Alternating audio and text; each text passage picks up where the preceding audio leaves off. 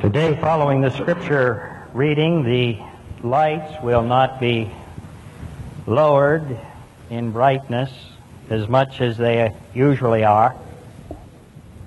And that is not only because today is rather dark and I don't want some of you to fall asleep, but more importantly, those of you who would like, I would hope that you would keep your Bibles open. Preaching a little differently today. Can't read the entire second chapter of Acts, but that is the basis for the sermon. And you might receive greater blessing if you have the Word of God open to the particular place to which I make reference. Hear the Word of God as it is found in the Acts of the Apostles, the second chapter, beginning to read at the first verse. And may we always remember that by God's Holy Spirit, He always blesses His Word. When the day of Pentecost had come,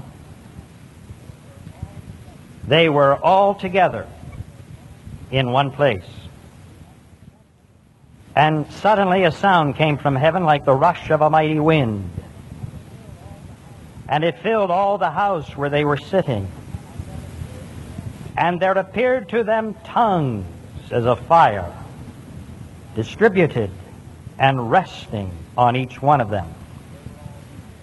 And they were all filled with the Holy Spirit and began to speak in other tongues as the Spirit gave them utterance.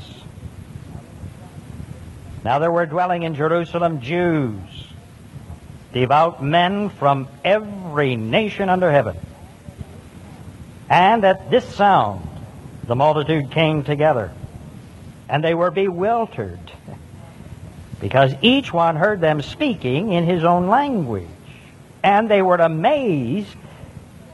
These who are speaking were saying, "Are not all of those who are speaking Galileans? And how is it that we hear each of us in his own native language? Parthians and Medes and Elamites and residents of Mesopotamia, Judea and Cappadocia, Pontus and Asia, Phrygia and Pamphylia, Egypt and the parts of Libya belonging to Cyrene, and visitors from Rome, both Jews and proselytes, Cretians and Arabians, we hear them telling of in our own tongues the mighty works of God." And all were amazed and perplexed, saying to one another, "What does this mean?" But others, mocking, said, "They're filled with new wine." Amen and amen.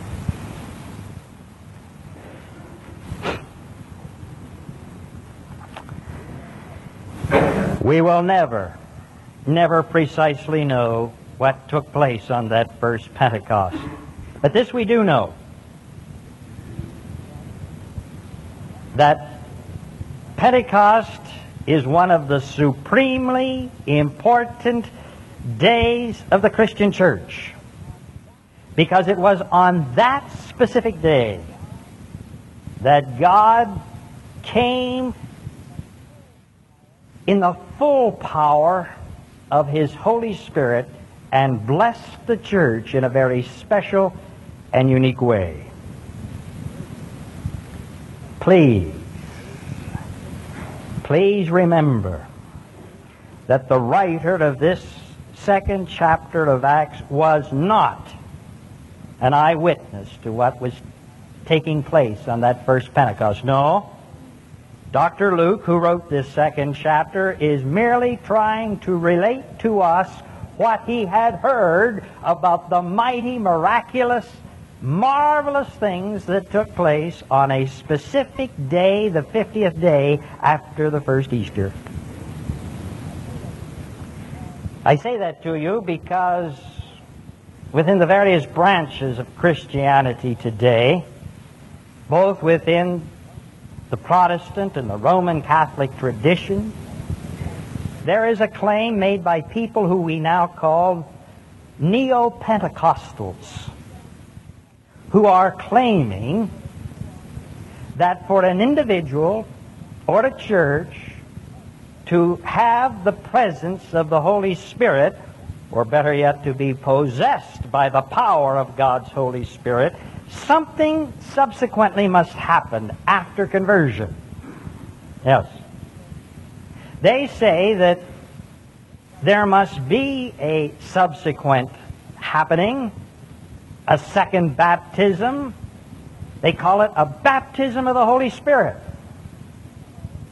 And you know, if you have this exclusive thing, if you possess such spiritual gifts as speaking in tongues or interpreting tongues or having the power to put your hands upon people and heal them.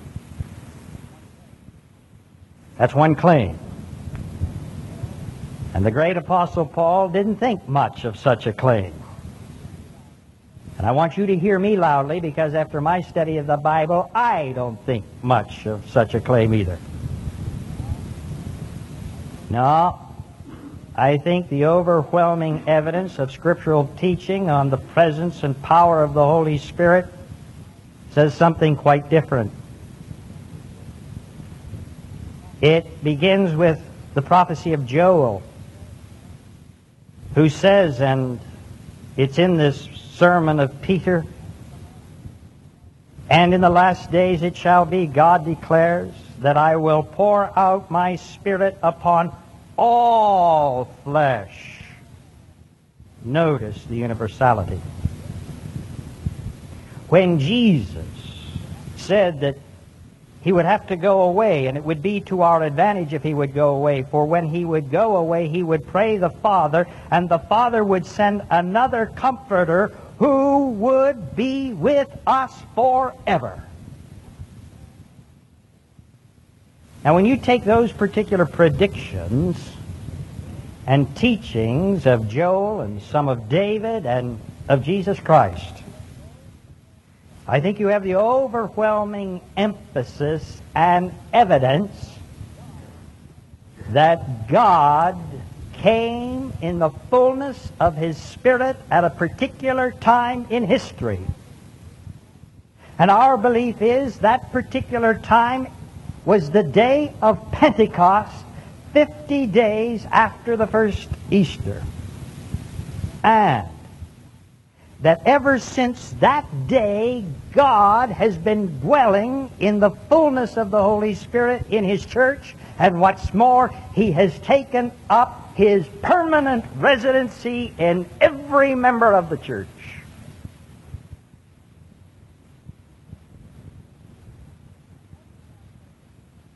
Pentecost, I believe, is illustrated in the Bible as being not only the unique, but the unrepeatable, once-for-all happening of God sending His Holy Spirit in the fullness to His church and to His people.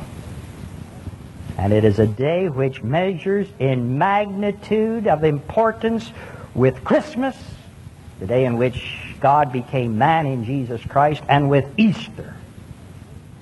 And I certainly wish most Protestant and Roman Catholic churches would wake up to the idea of this which we seem to ignore and allow the Neo-Pentecostals to believe they have an inside road of prominence and preference, which they do not. No, ladies and gentlemen, what I'm trying to say to you is calmly, but as excitedly as I can, is that let's not pray for the Holy Spirit. God can't answer that prayer. He already has. The Holy Spirit of God is here now. And if you claim Jesus Christ as your Lord and Savior, He is in you. He's in me. Not on anything we have done ourselves, but simply by the grace and the power of God. Instead of praying for the Holy Spirit, let's pray for the insight to be able to recognize His signs of working in His world today. And that's what I hope to do today, to help you to be able to see His signs, the signs of His Spirit working in our midst.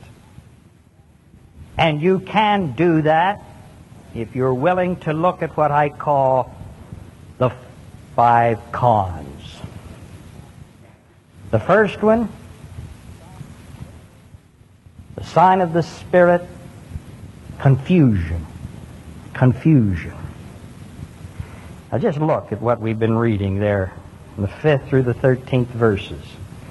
It doesn't take anybody needing a great education to realize that with all that wind, with all that sound, with all of that language speaking, there was tremendous confusion there. Just before coming into this worship, it was planned by our Christian education departments, worked on hard by Elder Mark Brown, lead teacher of the 3rd grade. We had a Pentecost celebration for the 2-year-olds through the 8th graders. I wish you'd all been there. They gathered around a great big table that had on it a specially prepared birthday cake for the church. Because this is the birthday of the church. This is the day that God's Holy Spirit came to it in a new and full way. We sang. I had the privilege of speaking, and down there I asked them to demonstrate by the blowing of wind, the little tongues of fire above their heads, and speaking in tongues, and asked them to make a great giant noise. Probably some of you heard it up here. They were loud, and it was confusing. And that's the way it was then. And that's the way it is today when God speaks. There's going to be confusion. I'll confess to you, I don't like that. I'm a peace-loving individual. Those of you who know me well, I like to be orderly and I'm well organized. And I don't like confusion. And it's very hard for me at times. It's taken me a long time to get it through this Presbyterian skull that sometimes God works through confusion. It's taken me a long time to realize that we live in a pluralistic society, and the older we get and the bigger we get as a community, the more pluralistic we become. And the more pluralistic we become, the more it is difficult for God to speak, to get Himself heard, and consequently the confusion's going to get even worse. Now, I would not have you to believe that God is the author of all confusion. No, no. The forces of evil are doing much to confuse the world today. But believe me, ladies and gentlemen, sometimes, God is speaking through the confusion and some of the controversy that is going on. You and I may not like it, but that is a truth revealed in the history of Bible. And what we must do is not turn away from the confusion, but must learn with those people of the first Pentecost who reacted to the confusion not by ignoring it or denying it, but who simply tried to say, what is God trying to say to us? What do these things mean? That's the way we respond. Not being frightened, but with a sensitive ear looking for the sign of confusion, we ask, what is God trying to tell us through this confusion? That leads us to the second con, and that is confrontation. You see, that's what Peter did starting there in the 14th verse and going on through until the 36th verse. He confronted what was happening by believing in the Holy Spirit and confronting that confusion and confronting those people by claiming that the Holy Spirit of God that had been planned was working. Now, I'm so grateful for Peter. Lovable, likable, like you and me, Peter. So many times he was putting his foot in his mouth, but here his mouth was in the right gear. Do you ever think where Pentecost would have gone or what would happen if Peter hadn't been there? You John lovers and James lovers, you don't see them talking on Pentecost Day, but Peter was. Peter, you see, had the courage to stand there and to say to those people who were claiming, oh, those Christians, they're filled with new wine, they're drunk, they're out of their heads. Peter said, oh no. No. This is God speaking. You know, every time I read that particular passage, especially in recent years, I feel very guilty. Feel very guilty, as some of you should. Because I wonder how many times God was speaking to us through the confusion, and instead of asking ourselves the question, what is God trying to say, we ran. And instead of confronting the situation, we were silent. And we did not speak as Peter spoke with great courage. You know, he didn't have much other insight than anybody else, but he did have the insight of Scripture. Peter knew the Word of God. And when these things began to happen, Peter said, no, these people, they're not drunk.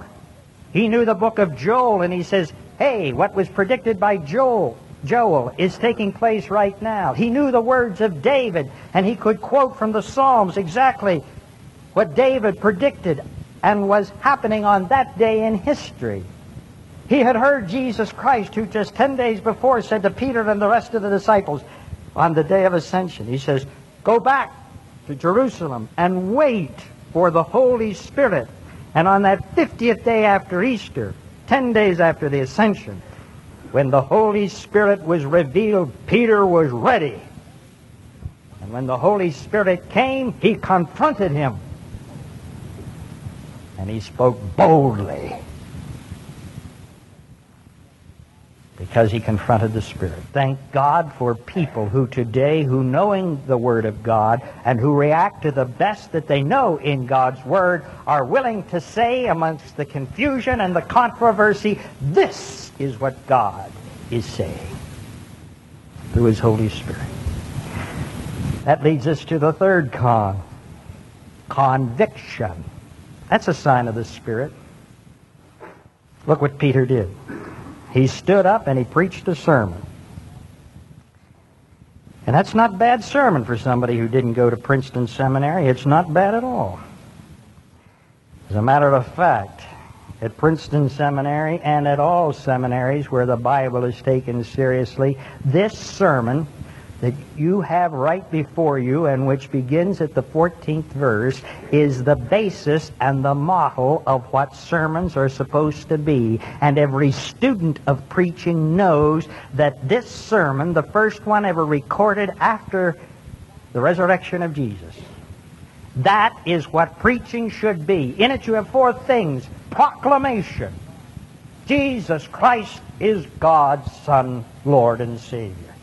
Then there comes an explanation, which is nothing more than the ramifications and dissecting of the particular thing that was proclaimed. And then comes exhortation, which says people get on the ball and do something. And then comes application, which shows people how to do things. Those are the four basic things, as any student of preaching knows, must go into a sermon to make it a sermon instead of just a nice little story. And ladies and gentlemen, when you are in the presence of preaching, and suddenly you respond, as did the people of the first Pentecost, saying, what should I do? What shall we do? Please, don't give too much credit to the effectiveness or the cleverness of the preacher. All of his hard work hasn't done all of that. That, ladies and gentlemen, is the power and the presence of God's Holy Spirit convicting you. That's what it is. No preacher's tricks. That's God's Holy Spirit convicting you.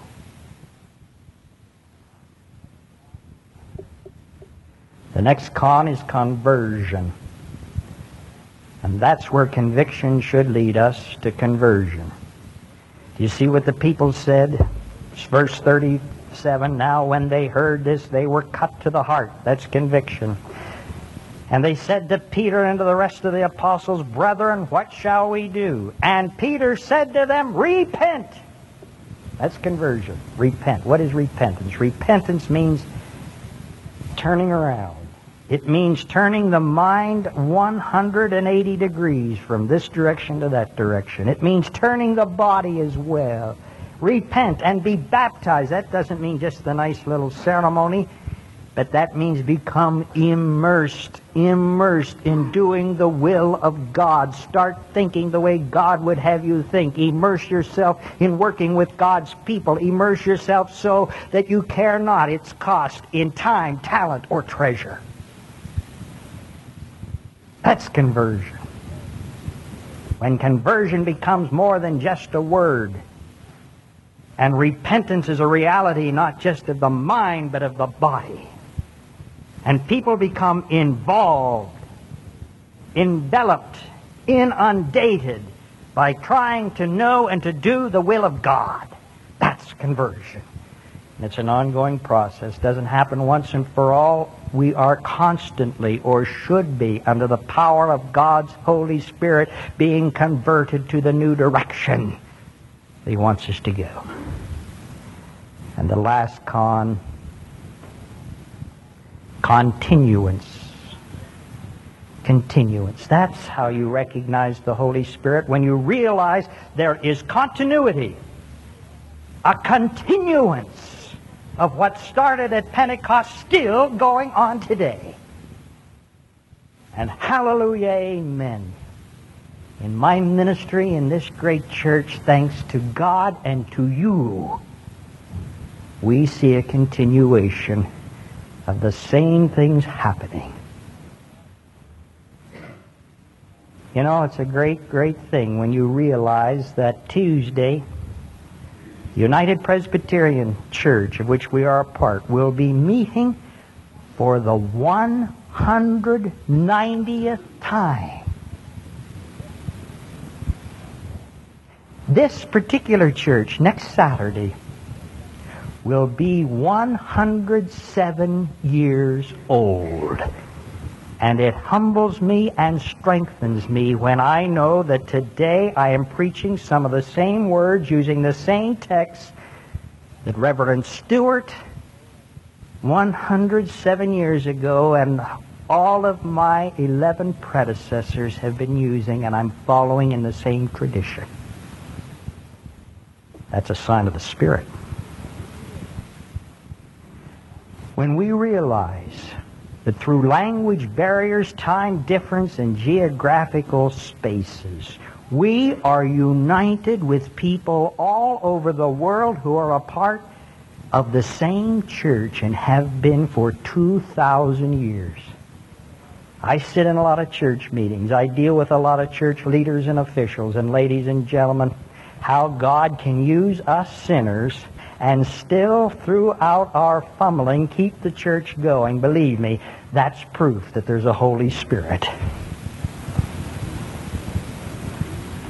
And you, and you, and you, we are all a part of it.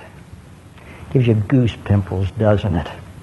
When you realize that in that tradition, because of the same Spirit of God, you and me, we are today's Abrahams. We are today's Moses. We are today's Isaiahs. We are today's Simon Peters. We are today's Pauls. We today are the part of the body of Jesus Christ.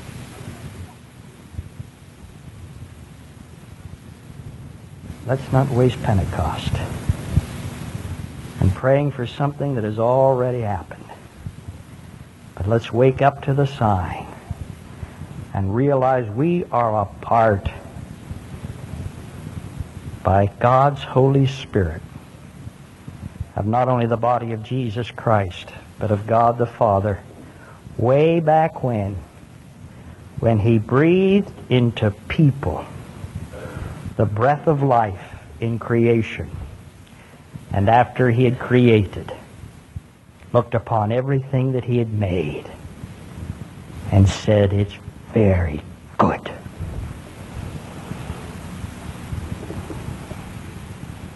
Happy Pentecost. Amen.